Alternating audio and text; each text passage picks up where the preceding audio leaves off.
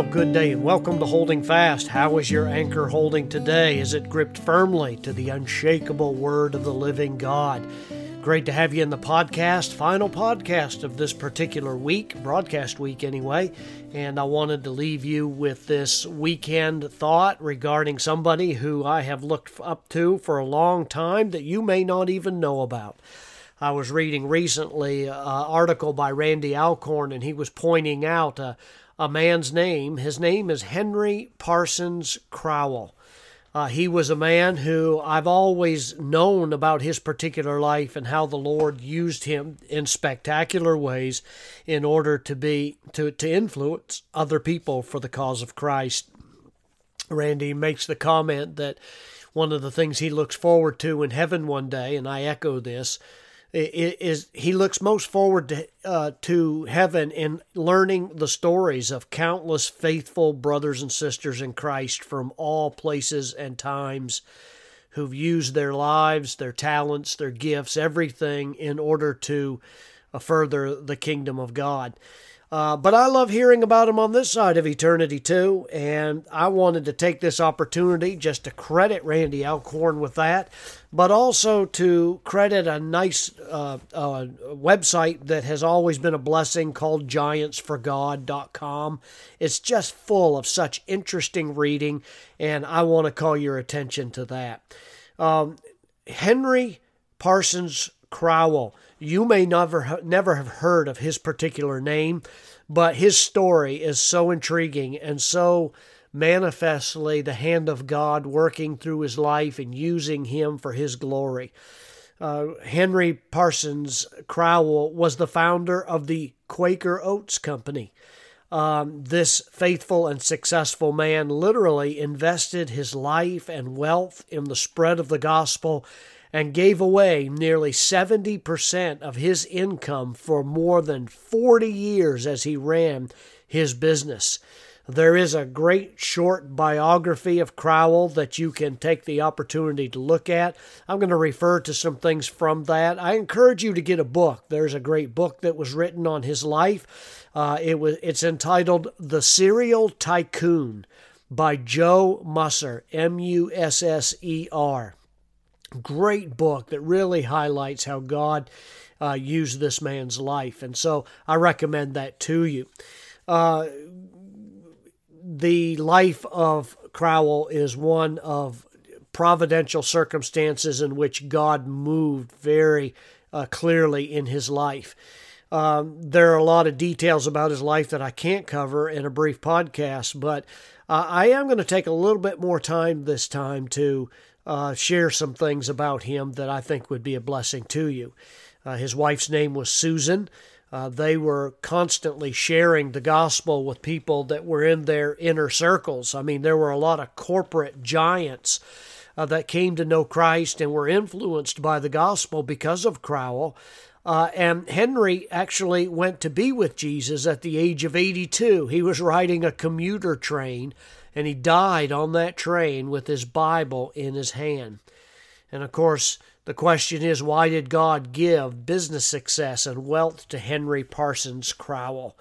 There is a lot of information in the book on the biography of his life.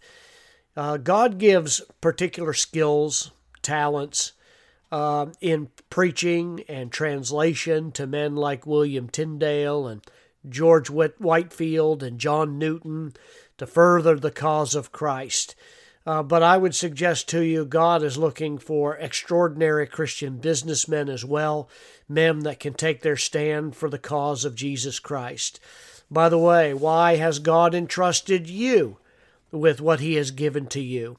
And I would venture to say it's for the same reason that He gave it to Crowell. If God has wired you to be good at what you do, whether business or art or manufacturing or farming or music or medicine or anything that allows you to freely help in the cause of Christ, then you should rejoice. This is a great use of your life. Some people think, well, I think I'll leave my job for full-time ministry. That may not be a step up for you. It may be a step down, because God may have given you the ability right where you are to help churches and missionaries reach those that God has called you to, as well as the ability to reach others in your own unique sphere of ministry that I may never be able to reach as a pastor. So whether you stock grocery shelves, or an assembly line worker, or a salesperson, or a business owner, or a flight attendant, or a stay-at-home mom, or a professional athlete, I don't know many of those, but or whether you even have a primary ministry of prayer and encouraging others, God has given you a unique platform right where you are. And in all likelihood, no pastor, such as myself, would ever be able to reach the neighbors, the teachers, the co-workers, the coaches, the teammates that you might have. And so I would encourage you to use your platform for the glory of God, because He just doesn't call people to the far reaches of the earth for His kingdom. He also equips many servants to support and supply workers, and meanwhile represent Him in their own territory right where they live. So, whatever He's called you to do it with your whole heart, would you? Matthew chapter 25 and verse 21 gives us God's thought on this in the parable of the talents. And at the end of that parable, the Bible said, His Lord said unto him, Well done, thou good and faithful servant. Thou hast been faithful over a few things. I will make thee ruler over many things. Enter thou into the joy of thy Lord. Henry Parsons Crowell certainly exemplified that. He funded so many Christian initiatives, programs, ministries like Moody Bible Institute back in the beginning of the 1900s, despite having to overcome a childhood deadly disease. He was a man who became so hungry for the Word of God in his life. And in 1943, at the age of 82, he did go to be with the Lord in order to receive his reward. All that he had and all of his blessings was set into a trust, the Henry Parsons and Susan Coleman Crowell Trust. And that's how the Lord used him. I'm going to talk a little bit more about this in the next podcast, and we will see that God uses men and their skill sets in order to accomplish great purposes for Him. May the Lord bless you.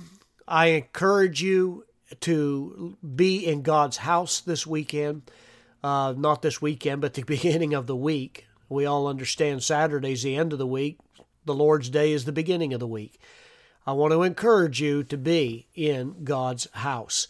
Don't allow some streaming service or some Zoom meetings just to substitute. You find a good Bible-believing church and you get in there and you say, Lord, I want to learn and to love you better. And you get in and you be found faithful to the Lord. And He'll equip you to be able to serve Him in a much better way. God bless you. Walk with Christ. Let's worship God in all of His glory.